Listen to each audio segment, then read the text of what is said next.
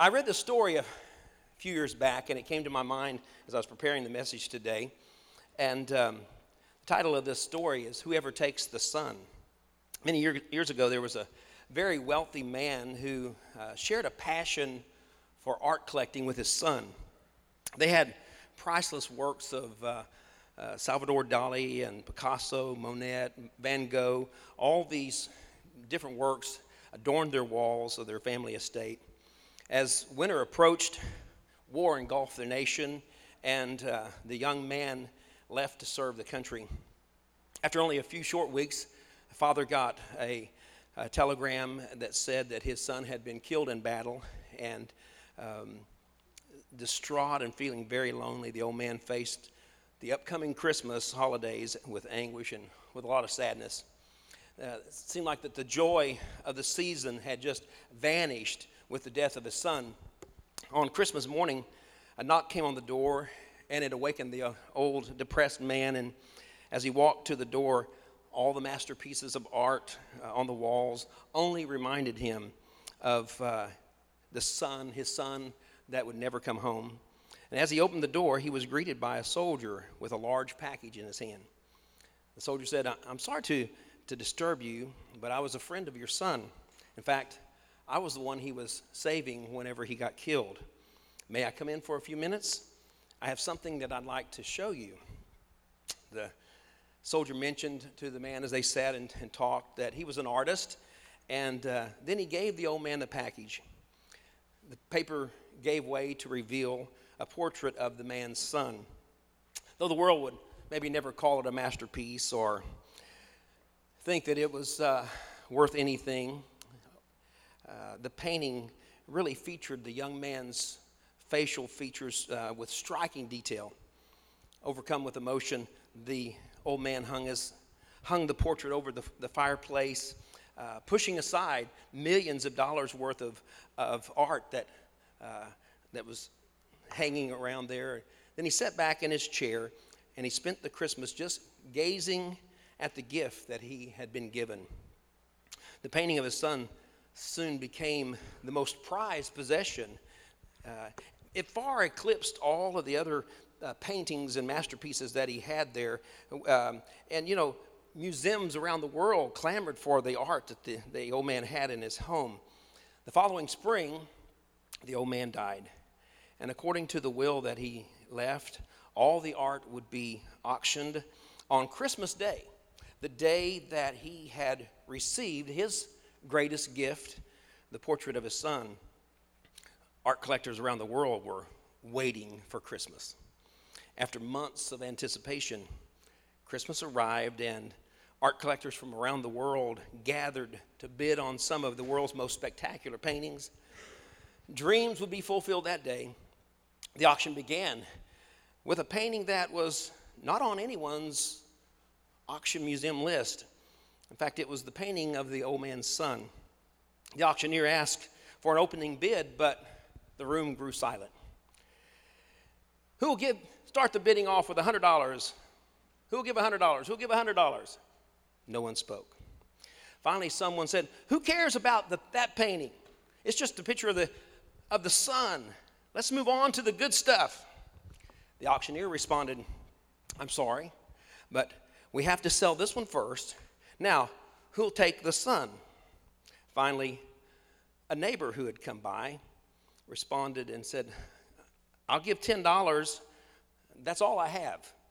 But I knew the boy, so I'd really like to have it." The auctioneer asked if there was any other bids. Going once, going twice. The gavel came down.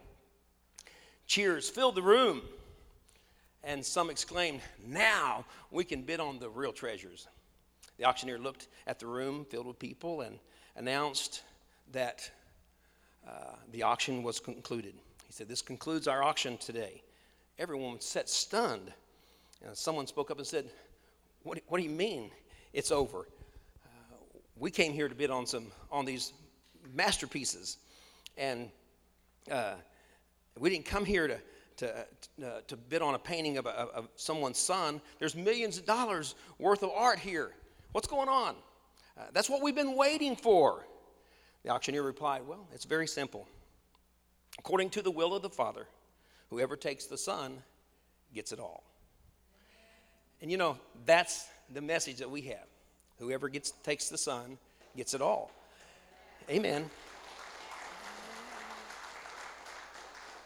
You know, Christmas is often associated with a time of waiting. You know, everyone waited for that Christmas day, and they had expectations of fortunes to be made. You know, we have a lot of different expectations of what's going to serve us, what's going to please us, what we want. And let me ask you a question. What are you waiting for this Christmas? Are you longing for something? What are you expecting? You know, are you looking forward to anything special this Christmas? I'd like for you to open your Bibles to the Gospel of Luke, chapter 2. We're going to look at a few verses beginning verse 25, but in the Gospel of Luke, in the second chapter, we come across two characters who make their appearance in the final acts of this Christmas drama. One is a man named Simeon, and the other is a woman named Anna. You know, they don't appear in any nativity scenes around. They're not on any Christmas postcards.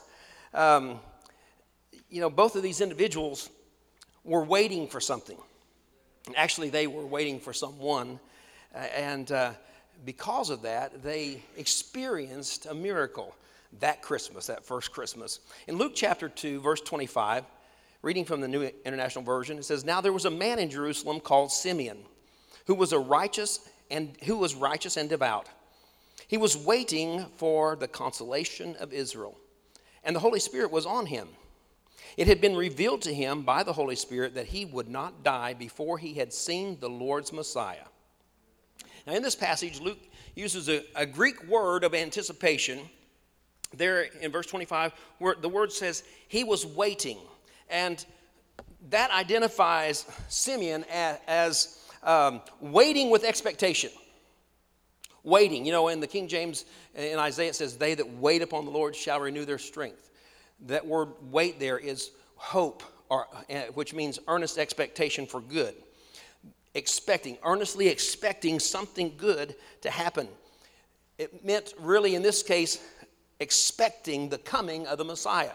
Expecting the Messiah to show up and take care of it all. Earnest expectation. In verse 38, if you look on there, Luke used the same Greek word to describe this woman named Anna, and it says that she was looking forward to. Same thing. Looking forward to. It literally means alert to his appearance, meaning the Messiah's appearance. Alert to the Messiah's appearance. Ready to welcome him. Looking forward to him. Ready to welcome him. I thought about that. How many of us are ready to welcome Jesus? Every day, really, is the way, that should be our attitude. Every day we should be ready to welcome the Messiah. What are you waiting for this Christmas? Waiting for Christmas. How about ready to welcome the Messiah? That ought to be our expectation. That ought to change our life so that we then, in turn, begin to maybe let it shine out something different to the people that are around us. In Luke 2:38, again, he uses that phrase, that Greek phrase for looking forward to. And again, it literally means ready to welcome him. Alert to his appearance. Alert to his appearance. Waiting. Alert to his appearance. How many of you could honestly say, and I'll not have you raise your hand, but that you have this expectation that means that you are alert to his appearance? How about this Christmas? Alert to his appearance. Simeon, we saw, he was waiting, it said, for the consolation. That word means a person or thing offering comfort to a person who has suffered. Consolation means comfort. He was waiting for the consolation or the comfort to come to Israel. Israel was hurting. The nation was hurting. They were under the thumb of the Roman government and under King Herod, who was cruel and greedy, and they were suffering. Their times were hard. Things were bad, and they needed some consolation. They needed some comfort.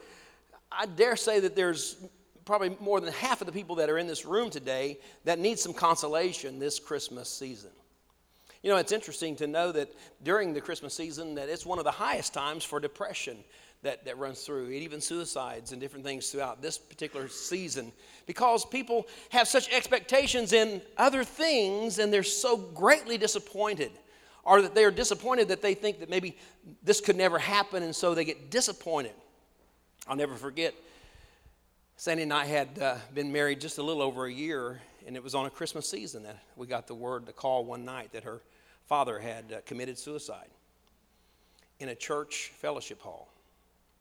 So depressed, so distraught, so disappointed. He needed comfort, he needed consolation, but obviously he felt that he couldn't find that consolation in anything around him. And he wasn't waiting for the Messiah, he wasn't waiting for Christmas. He checked out early. There's a lot of people that feel that way.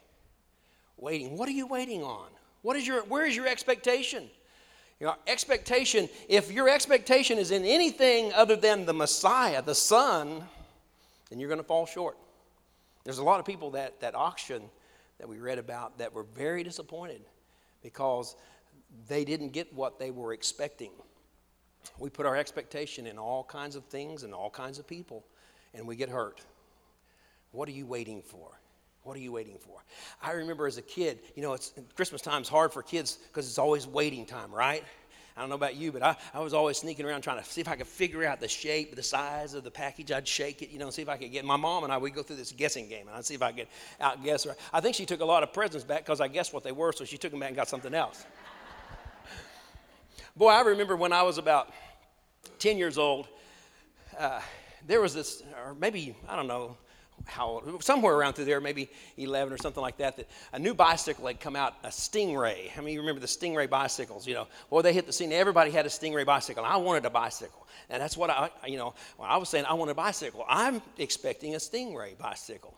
I'll never forget that Christmas morning when I ran downstairs and I looked, and there under the tree was a bicycle, but it wasn't a Stingray bicycle. It was one of them big old things. Had a headlight on it, actually had a tail light on it, had my sister, my oldest sister, she still laughs to this day about that. Obviously, she saw my face. There was some disappointment on my face because I didn't get what I was expecting. Have any of you ever gone through that? That wasn't quite what you were expecting. Maybe it's a letdown. Waiting for Christmas. Expectation builds, you know, till that time to unwrap that present and find out what it is. If we can transfer that over and put all of our expectation in the Lord. The psalmist David said, my soul, my mind, my will, my emotions, my soul, wait thou only upon God, for my expectation comes from him. You know, if your mind, your will, your expectation is all on God, nothing else can disappoint you. Everything else is just second to that. You'll not be disappointed because your expectation is in God. Waiting on him, waiting for Christmas. You know, as we see Simeon, he was waiting for the consolation. He was waiting for that comfort, needing the comfort, but he wasn't looking for some army to come in, not some commander of some natural army. He had his focus right. You see, a lot of the disciples, they were even disappointed, like, Lord, will you at this time, deliver us? Will you set up your kingdom? They were expecting some military thing. I believe Judas was very disappointed and had a lot to do with him rebelling and betraying the Lord, thinking maybe he would push the right buttons and make the Messiah be this King of Kings and Lord of Lords, to put down this Roman rule and take his rightful position. Their expectation was somewhere else, wasn't in the Lord. What are you expecting? What will comfort you? Where are you looking for your comfort? For that relationship to be restored? Wouldn't that be great? But you know what? If God can't do it, you sure can't do it. So we have to put our expectation in him first and foremost. Again, in verse 26 there in Luke chapter 2, it shows us that Simeon had a good reason for his hope and his anticipation. It says it had been revealed to him by the Holy Spirit that he would not die before he had seen the Lord's Messiah. Wow. And he held on to that for years and years and years. He was waiting. He was waiting for that Christmas, if you will. He was ready to welcome the Messiah. What a way to live. Every day. Every day. Will it be today? Will it be today? Will it be today? With ready to welcome the Messiah. What a way to live. I challenge you to have a Christmas every day of your life. Have that expectation that the Messiah is here. He has come every day. Let him show up. I believe he will. Who is he in your life? So he was expecting, and he focused on the consolation, the comfort that Christ would bring. He was looking for a comforting Messiah, not something else to comfort him. You know, the desire to be comforted, I believe, is universal. And so we all need this. You know, Christian mentioned a while ago how many different countries that this message is going into. So I have no doubt today that wherever and whoever is listening to this message today, there's people that need comfort. And I have some good news today. The Messiah, the comforting Messiah has come, and he's coming, and he will come every day in your life as you put your expectation in him.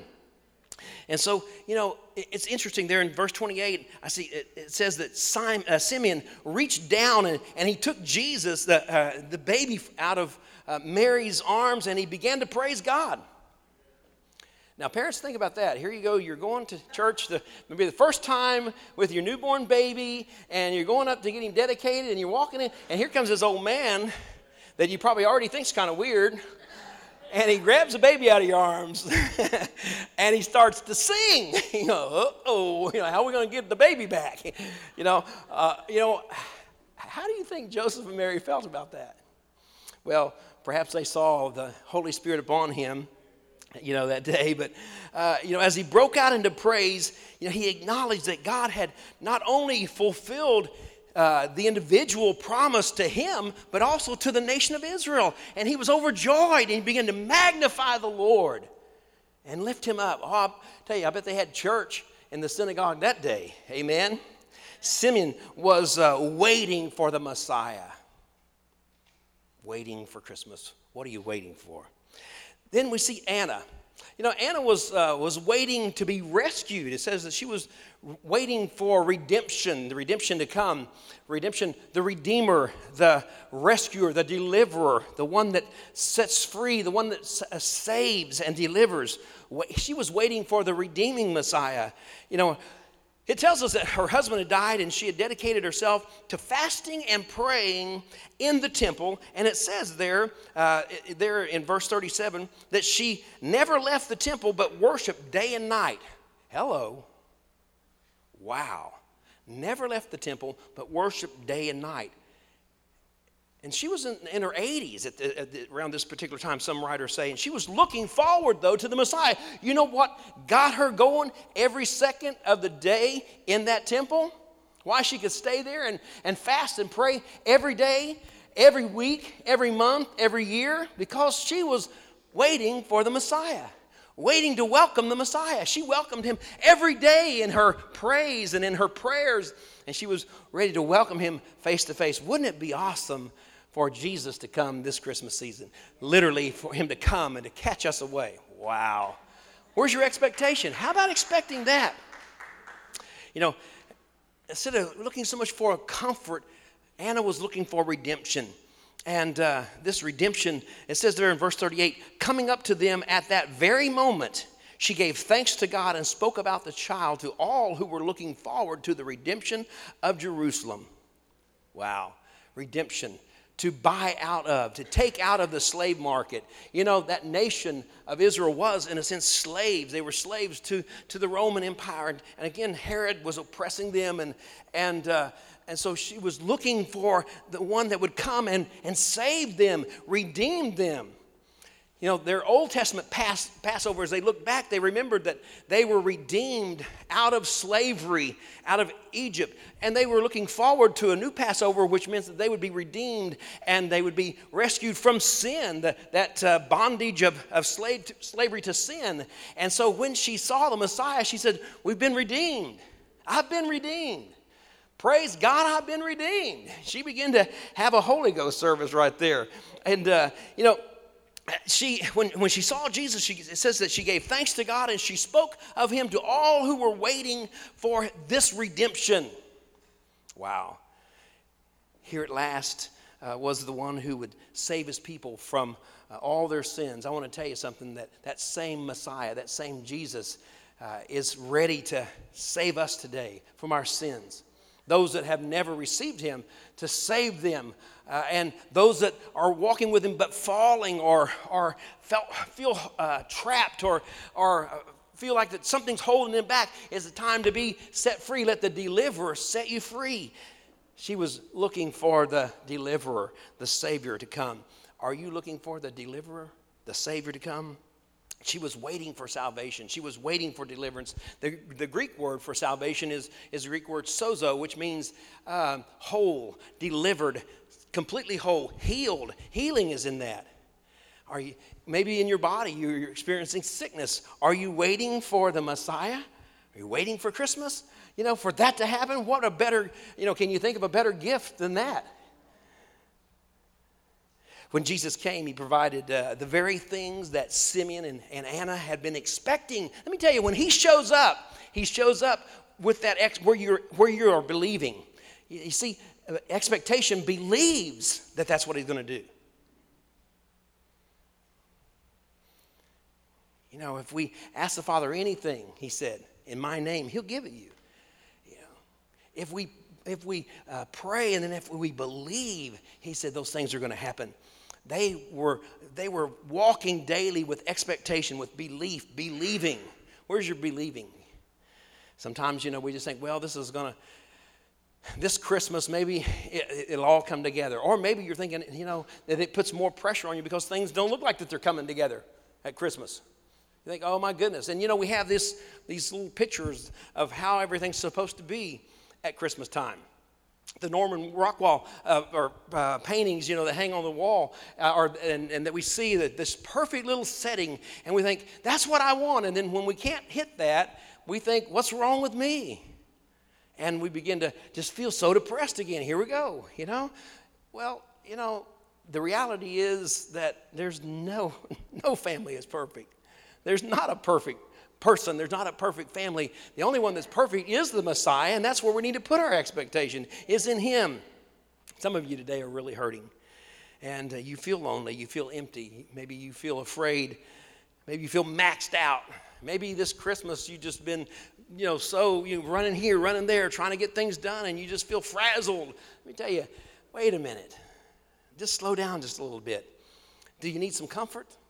Do you need a little bit of freedom? Do you need someone to set you free, to bring some peace? The Prince of Peace is coming. He can come right now into your life. If so, you can find what you're looking for in Jesus. In Jesus. He came to console us right where we are. He didn't come in some high palace or lofty palace somewhere far away. He came right in the midst of where the people were, in a stable, in that town, in Bethlehem, where all the crowds were. He came right to where they were. He knows where you are, and he can come right to where you are, and he can bring that salvation, that deliverance, that healing, that wholeness, that comfort to you. There's some other things that we can notice out of this, that I noticed out of this passage of Scripture that Simeon and Anna really portrayed, that we need to portray in this. As we are waiting for Christmas, there's three things that ought to manifest in our lives. First of all, we ought to become a marveler. What's a marveler? That's not of the Marvel comic. That's not an action hero or something like that, okay? A marveler is one of us, one who marvels at him. When Joseph and Mary tried to possess everything or to process all the stuff that was going on that particular time, in verse 33, it says that they marveled at what was said about Jesus. They marveled at what was said about Jesus. Do you still marvel at what is said about Jesus? It still amazes me every day when I think about it. Think about it happening. I marvel at what Jesus can do. Hallelujah. According to the dictionary, to become a marveler is to be filled with wonder, be filled with astonishment. And where is that today? Where is the wonder and the astonishment in our life? We ought to get a fresh, new astonishment of Jesus every day of our life. And that's what was happening with Simeon and with Anna every day. They were they became a marveler. And I challenge you to let that happen in your life as we wait for Christmas. In this time, this season, this waiting process, be a marveler and let everybody see you praising God in the midst of the crowds, wherever you are. You know? You take him with you everywhere you go. And you need to take an inventory of your life and ask yourself this question, wherever you are, am I a marveler this Christmas? Can people see that I'm still astonished at Jesus and what he can do? Or are you too caught up in the busyness and the stress of the season? And is everybody seeing all the stress and all that coming out in you? Or do they see the astonishment that you can portray because Jesus is alive every day? You know, have you been running around because of the holidays? Or are you excited because it's a holy day? You know, I said this Christmas, it's not a Christmas holiday, it's a Christmas holy day. You know, because it falls on Sunday. It's going to be a double time of blessing and a time to just rejoice in him. Has Christmas become too predictable? You know, too familiar that you're not astonished anymore that of what happened at that time? You know, maybe you've heard the Christmas story so much that it just no longer astonishes you. There might be people, I was thinking about church, and people say, are you really having church on Sunday morning? Yeah. I'm like, okay. Because they're thinking, well, I guess we'll hear the same old Christmas story and sing the same old Christmas songs in the same old way. Well, you know what? Get out of your same old attitude and put on a marvelous attitude to marvel at Jesus. Amen? Hallelujah. Tell you what, there's sometimes that I can sing one of the old songs and get more out of it than a new song because I'm not having to pay attention to the words and stuff. I just, I got that one down. Take a look in verse 27. So we go from a marveler to this next thing that we need to be portraying in this season, and that is to become a mover. We become a marveler while we're waiting for Christmas. We ought to become a mover. In verse 27 it says, moved by the Spirit, he went into the temple courts. Now drop down to verse 38. It says, coming up to them at that very moment, she gave thanks to God. Now both Simeon and Anna, not only were they marvelers, but they were movers. You know, when the Holy Spirit prompted them to move, they didn't stay still. They moved. When the Holy Spirit prompted them to move, they moved. Are you a mover? Are you sensitive to the Holy Spirit when he tells you to move? You know, you might be out Christmas shopping. You don't have to be caught up in the frustration. You know, maybe the Holy Spirit might move upon you to share something with somebody. I don't know. We need to be sensitive. It says at that very moment, she came up to them. Wow. It's amazing how, even with Simeon, how that the Holy Spirit at that particular time, on that particular day, in that particular place, God, the Holy Spirit directed him there when he would see the Messiah. You know, I wonder what would have happened if they hadn't responded, if they hadn't been movers. Like, you know, well, I've been doing this all these years, and it hadn't happened yet, so why would it happen today? You know, you can live in victory every day of your life, and you get up the next day, and you might say, you know what, I'm tired of living in victory. I've lived in victory, and I've been excited, but I've been excited for nothing because I haven't seen it happen. Really? Really? There's been times when the devil tried to tell me that, and I think, yeah, that's right. That's right. And I start agreeing with the devil before I know what I'm doing. And then I say, wait a minute. I remember when. And I think about the children of Israel, how they used to go, I remember when God is the one that delivered us out of the hands of the Egyptians. He's the one that parted the Red Sea. He's the one, and they start going back and talking about what he did so that they are reminded that, hey, you know what, wait a minute. Today I got to be a mover too. Yeah, I've been moving for all these years. I got to move today. Amen? Sometimes it gets hard. Can you imagine Simeon and Anna after all these years? See, God hadn't spoken to Israel for 400 years. Almost. Wow. And we think it's been a drought around here. But every day, these two people, man, they went to the temple. And Anna was there day and night to marvel at the Messiah and to be moved by the Holy Spirit, whatever he told him to do. You know, actually, every one of the people in the Christmas story, the drama of the Christmas story responded to the Spirit's leading with the exception of Herod. Mary was ready to move when she heard the angel say, "May it be to me as you have said." I jotted down some things here. Joseph, he demonstrated that he was a mover when he woke up from that dream, and he says, it says, he did what the angel of the Lord had commanded and took Mary home as his wife. He moved when the Holy Spirit told him to move. The shepherds were movers as well. It says there in Luke 2:15, they said, "Let us go to Bethlehem and see this thing that has happened." And the wise men, we know that they were moved. They saw a star, and they moved out of their comfort zone, and they moved to find the King of Christmas, the Messiah, the promised one. When God prompts you to do something, you need to move and marvel that he's speaking to you. We need to be marvelers. We need to be movers. It might seem like, well, I haven't heard anything from the Lord for a long time. Well, then you know what? You're closer to hearing what he's going to say now than you were yesterday. You're one day closer. Amen? One day closer. Maybe you're going through a desert time, a desert season, but that's okay because if you go into it, you got to come out of it. That's why we're going through this thing. Not stopping. My dad used to say, if you catch hell, don't hold it. And then another saying, he'd say, if you go through hell, don't stop. I remember hearing him say that. Hey, you know what?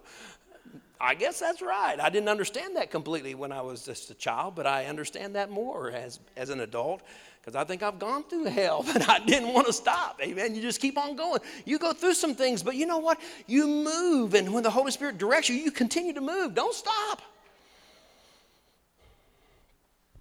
Maybe the Holy Spirit might mean that this is the day that you need to get saved. Maybe you've heard about the Savior, and you've heard it all your life, but you've never really made a commitment you've never received the Messiah. You never received the Son of God, the Son of the living God. You've never received him. You don't really know for sure that you're going to spend eternity in heaven. Today's the day that you need to move toward him. It might mean today is the day that you need to move towards full surrender. Maybe you just kind of been giving God the leftovers, okay, God, I'm glad I'm saved, but I got a lot of things I got to do first. Hope you don't come back yet because I got some things I got to finish. Ooh, you ever lived like that? I remember telling the Lord, okay, yeah, I'm excited for you to come, just don't come today. Yeah, I want to see you, but I don't want to see you today because I got some more things to do. Whoa, wait a minute. No, I want to see him right now. I want to see him right now. Maybe this is the day that you need to move closer to him, a closer walk with him. And you're like, be a wise man. Step out of your comfort zone and move toward him. You need to follow the star. You need to see him today. And when God prompts you to do something, you need to do it. It could be that maybe the Holy Spirit wants you to get more involved, move, and get more involved in serving people. That's what he calls us to do. Then you need to do it. Do you sense that he's asking you to do something today? Is he prompting you? Sometimes we wonder, well, I don't know why God doesn't speak to me very much. Well, maybe you haven't been obedient to what he has said to you.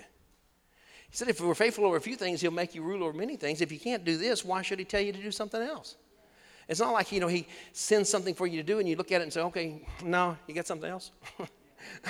Wait a minute, we didn't choose him. We're not serving, he's not serving us, we're serving him.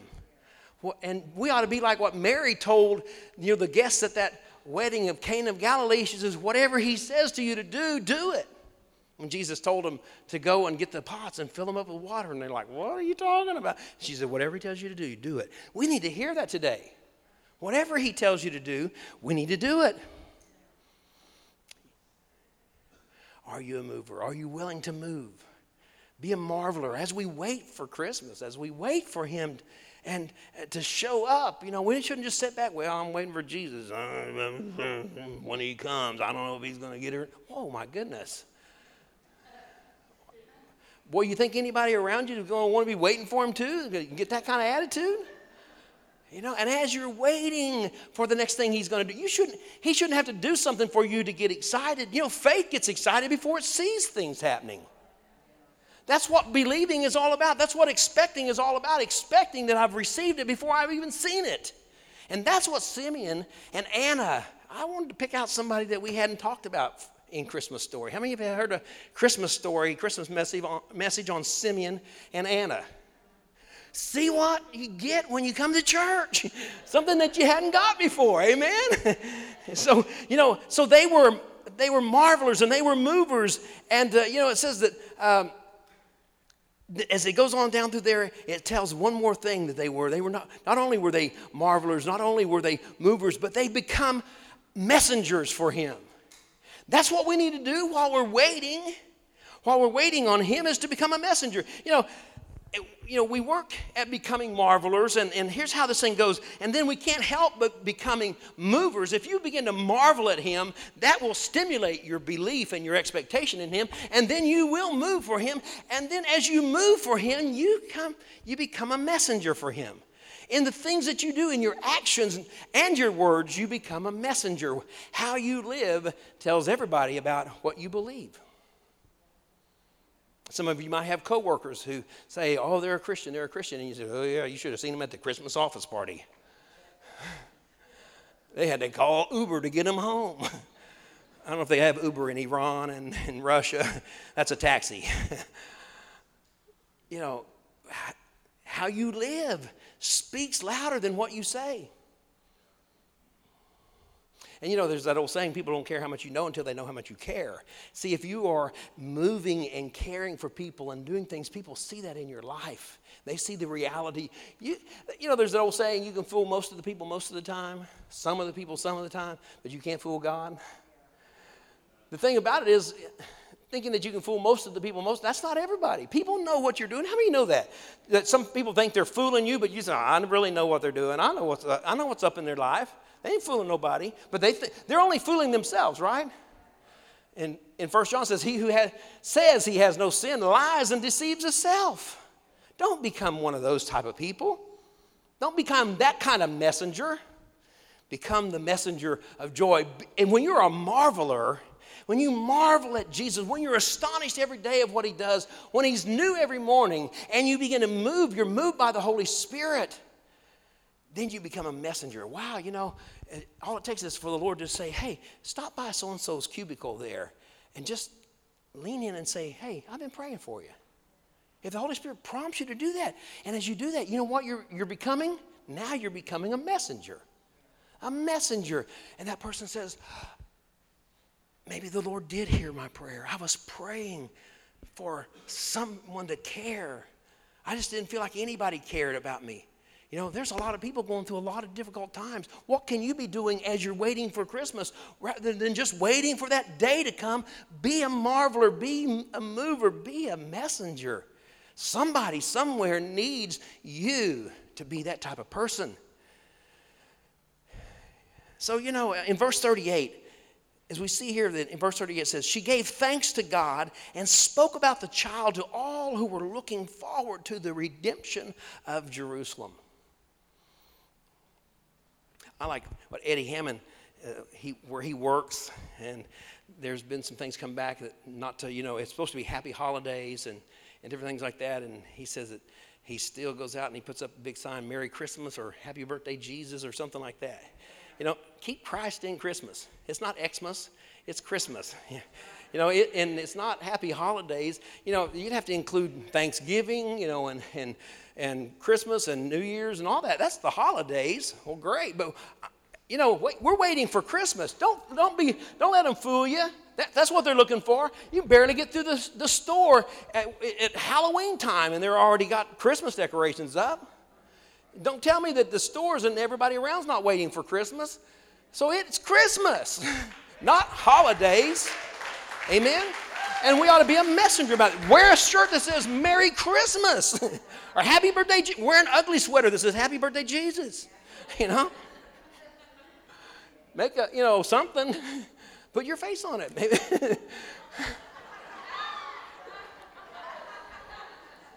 What are you laughing at? And do you have family and friends who've been caught up with just the preparation of Christmas, but yet they forgot what it's all about? You don't have to be judgmental. Don't ever be judgmental. John 3:17 said, "For God sent not his Son into the world to condemn the world, but that the world through him might be saved." Be a messenger. Be a messenger. And somehow let that be known. It amazes me, people get out, and I love Christmas decorations, and I wish that there was a way, talk about the drama, something I've always wanted to do. I wanted to do like a living nativity scene where we could drive in and drive around, have little stations, and all this. Let me tell you something.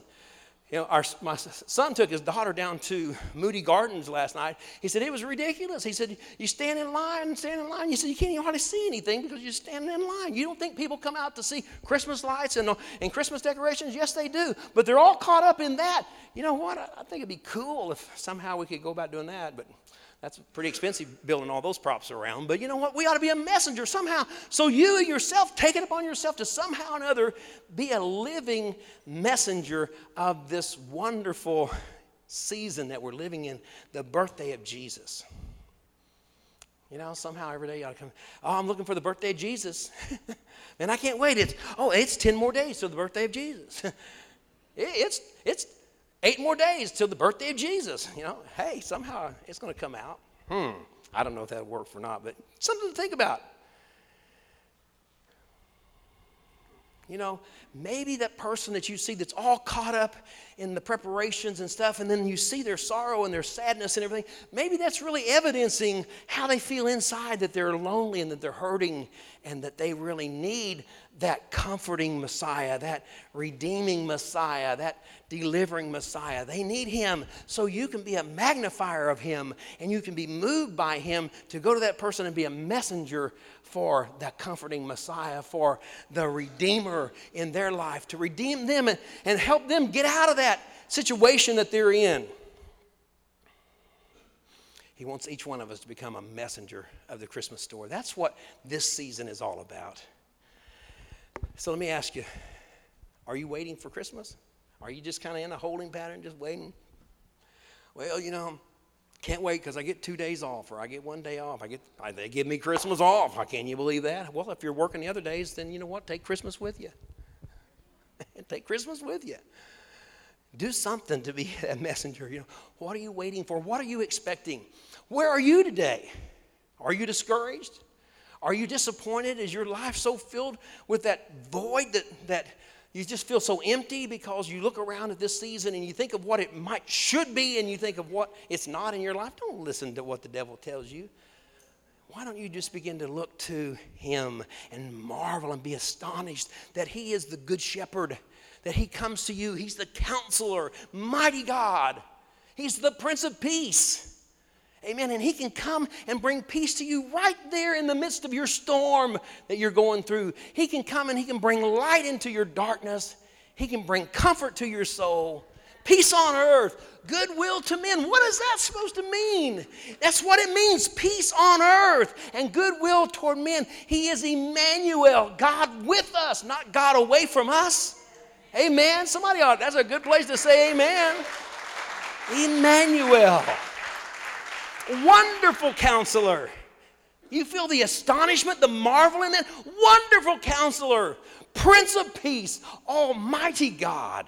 Wow. You ought to sing that every morning when you get up until you believe it. Till you become a messenger of him. And then when somebody comes and say, how can you be so happy? And they begin to pour out their heart, you just wrap your arms around them and weep with those that weep and rejoice with those that rejoice, and say, because my hope isn't in a season or in a day. My hope is in Christ Jesus, the Messiah, the one who changed everything and who changed me. And he can change you and he can change your circumstance. He's a good God. He loves you. And he wants you to marvel at what he wants to do. He wants you to move when he speaks to you to move. And he wants you to be a messenger of who he is. Let's bow our heads this morning. Hallelujah. Do you need comfort this morning? Do you need consolation? Maybe redemption, freedom. You need salvation, healing, wholeness, deliverance. What is it that you need? where is your expectation for your needs? Have you given up all hope? Have you given up your expectation? And you just say, this is just the way that it is. When Anna's husband died and she was left as a widow, no provision to come in for her or anything, she said, you know what? Then I'll use this as an opportunity to worship my God day and night. She turned things around, turned her night into day. Let me tell you, when you take a first step, he takes two. He's always right there with you. It might seem like you can't see the end of the tunnel, but I want to tell you something. You don't have to see the end of the tunnel. All you have to do is feel the hand of the Lord right next to you as you walk through it. He is the light of the world. You don't have to see the light at the end of the tunnel. Just see him who is light. Looking unto Jesus, the author and the perfecter of your faith, who for the joy set before him endured the cross, despised the shame. Oh man, he turned it around. He said, you know what, this is tough. This is a tough day, but it's a good day, because this is the day that salvation comes to the world. Wow, it's never too bad that you can't marvel and be astonished at who God is. You're never too far from God that the Holy Spirit can't move upon you and draw you. So move when he says move. There's a world out there. Somebody is somewhere who needs a message from Almighty, from the Messiah, the good news. Be that message. You talk about bringing some joy into your life. When you become a messenger and that person gets excited, man, you can't help from getting excited. If that don't light your fire, your wood's wet. I mean, you ought to get excited about that you can be a messenger of Almighty God. Joy to the world. The Lord has come. The Lord has come. Joy to the world. That's why we ought to get excited. Where are you this Christmas? I want you to remember something. Christmas splits people into two camps. The word says there that because he's come, he's the rising and the falling of all. Since he has come, he's the rising and he's also the falling. Since he entered the world, he's divided mankind. You're either for him or you're against him. Because of who Jesus is and what he came to do. He forces people to make a decision about him. And that's what it's about today, is make a decision about him today. He's either the rock that you build your life upon, the rising, or he's the rock that you break yourself against, or you stumble over, the falling. You can't stay neutral about Jesus. So if you came today thinking you just come to church, let me tell you something. At Light Christian Center, you're going to be faced with a decision, with the question of where are you with Jesus? Choose you this day whom you will serve. I remember before we had our walls completed, we first bought this building at an auction, and I was praying, I was walking, and the Lord was impressing upon me a message, and I said, Lord, that's a tough message. That's a hard message. When people have to choose like that, that's a hard message, and Lord, it's tough. And he said, I didn't call you to preach convenience. I called you to preach commitment. And I want to tell you something, I've never forgotten that. I've never forgotten that. We got to make a decision every day. Who am I going to serve? Am I going to serve me? Am I going to serve me today? Get mad because everybody isn't, loving on me, and everybody didn't do it my way. And so now I'm going to be mad because at that person, before you know it, you're just mad at everybody.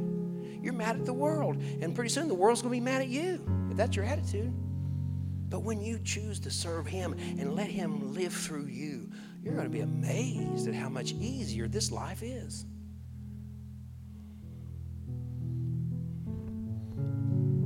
So you're either for Jesus or against him. I don't know where you are today, but you need to make that decision. You're either waiting for him, expecting him, or you're waiting for something else or someone or something to change your situation. And nothing in this world can ever bring you complete happiness. You can't buy it. It'll wear out eventually. It might smell good when you first buy it, but it'll start to stink pretty soon. And you'll be disappointed. Some of the most disappointed people are people that had plenty of money and tried to buy their way to happiness. You know that. You've heard this. People, it's true. You're either moving closer to him or you're moving further away from him. You see, he's the rising and the falling. Where are you today with your life with Jesus? You either have the Son or you don't have the Son.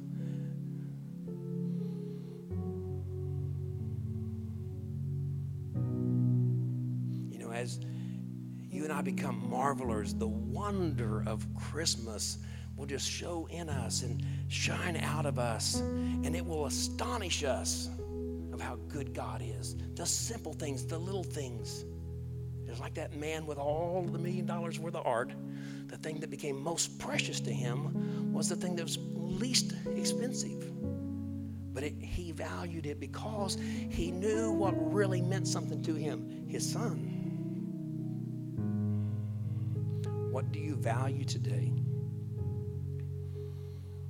You know, as we begin to be astonished by him, we ought to be moved out of our complacency and our apathy to do something, see a need and meet it, find a hurt and heal it. And you know what? When we begin to do that, when we become a mover and we go out to meet a need, then you know what? Blessings follow us and our needs are met. He said, he will supply all our needs according to his riches and glory. When I become a mover for him, and I help meet needs in front of me and other people's lives, my needs are being met behind me. It's amazing how, and see now then you marvel again at how that even happens, how it even works. And then you become a messenger about those things that you marvel at, and you can meet more needs. As we take our role as messengers seriously, realize that he's called us to be messengers of him, you know, we'll be in a position to introduce others to the Christ of Christmas. And then they can, in turn, discover what they've really been waiting for. People think they're waiting for this or that or whatever, and then they're disappointed. But when they discover Jesus, when they get the Son, they get it all. When you take the Son, you get it all.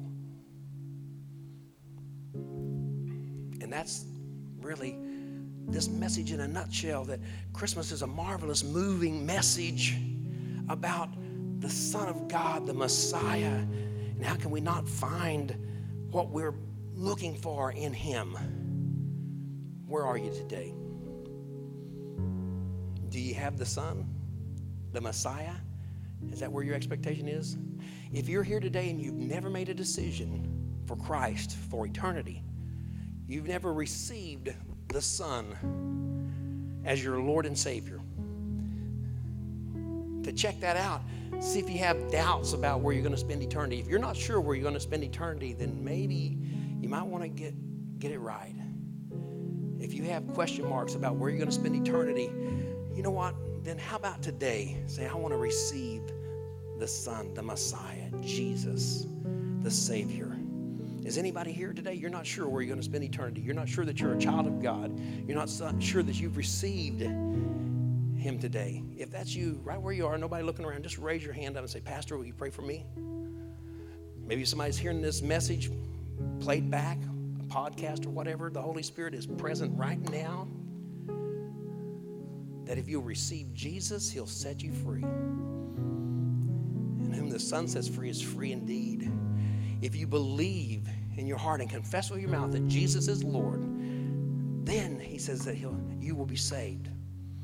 If you've done that, if you say, you know, Pastor, I am sure today that I'm a child of God, just raise your hand up as a marveler of Jesus, that he would even save someone like you and me. Amen. Now with your hands down and your heads bowed, let me ask you, where are you today? Are you letting him have your life? Are you full of disappointment because you put your expectation in something or someone other than him? If you are, I challenge you today to take the Son, receive the Son. And like that story said, whoever takes the Son gets it all. So right now in your area of your life, your emptiness, your disappointment, your pain, your hurt, if you will let him come in right now in that area, he's the healer, he's the provider, he's the counselor, he's the mighty God, he's an ever-present help in our time of need. He's a mighty warrior. He's an on-time God.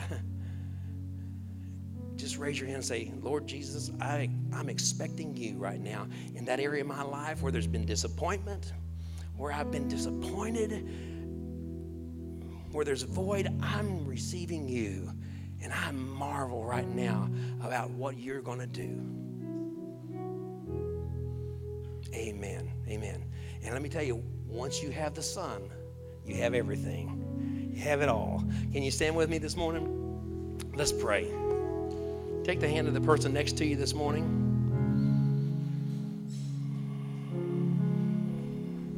Can we pray for our brothers and sisters in Iran? Wow.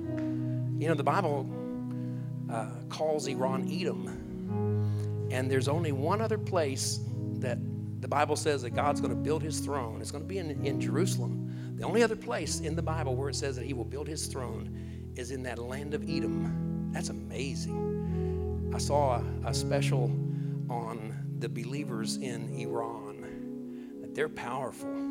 They get a lot of opposition. You got to be a powerful Christian. You get that kind of opposition. ISIS is killing Christians at tremendous numbers.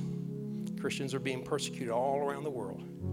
No wonder people are searching out, maybe on their iPhone, iPod, putting headphones on, listening to a podcast of some preacher in Texas talking about the good news of Jesus because they got to hear it. And they're afraid somebody else might hear them listening to that and they'll be killed. When we were in India, there was a little driver, those little three-wheel things, and our missionaries that are over there then, Jerry and Mary, they'd been witnessing to him, and we were praying with him, and he was excited he'd come and learn more about Jesus. And they had an anti-conversion law there. It was against the law to have, to witness and convert people to Jesus. So you just talk about how good he is to you and different things. And he was coming and listening. And after we'd got back from visiting with them, about 3 months later, they'd sent a letter that said, and they named him, and they said, he was found dead in the alley. He was beaten to death, and it was because he was becoming a Christian. Wow. You see, people, we ought to marvel at the Lord and what we have and how good he is. So today, let's pray for those that are around the world that maybe they're not quite having. We think we got it rough. We think we might be having a tough Christmas, but I'll tell you something. There's some Christians that are having some tough times. And maybe they haven't have their Christmas in secret because of the threat of death to their children, to their family. Can you imagine that? Can you imagine huddling around with your family, thinking at any time that the door might get kicked in, you'd be drug out in the street and executed? See your children killed in front of you? We don't hear that much about it, but it's happening today. It's happening. Father, today as we join together to thank you for your wonderful gift of salvation that you've given to us. Thank you for the good things in our life. We praise you for the little things. We marvel at the big things. And Lord, we take this opportunity today to just pray for all of the body of Christ, the members of the body of Christ around the world, those that are going through difficult times, that are having opposition and threats, those that have been, their family members have been killed in front of their eyes, and they're feeling some pain and some loneliness, that they would maybe hear this and know that they're not alone. There's some people in Alvin, Texas that are praying for them, that you would strengthen them and encourage them, undergird them, uphold them with your righteous right hand. Show yourself strong to them. Father, help us to never take for granted the wonder of salvation that you have given to us. Help us never to be satisfied to the sense of complacency and apathy, that every day should be a new day. And Father, if we think that we don't have anything to pray about, let us then open up the doors of our heart, widen our perspective, and pray for those that are around the world that are going through difficult times. Father, thank you for the doors that you're opening with the broadcast. Totally amazes me. Father, thank you for Christian that had this vision.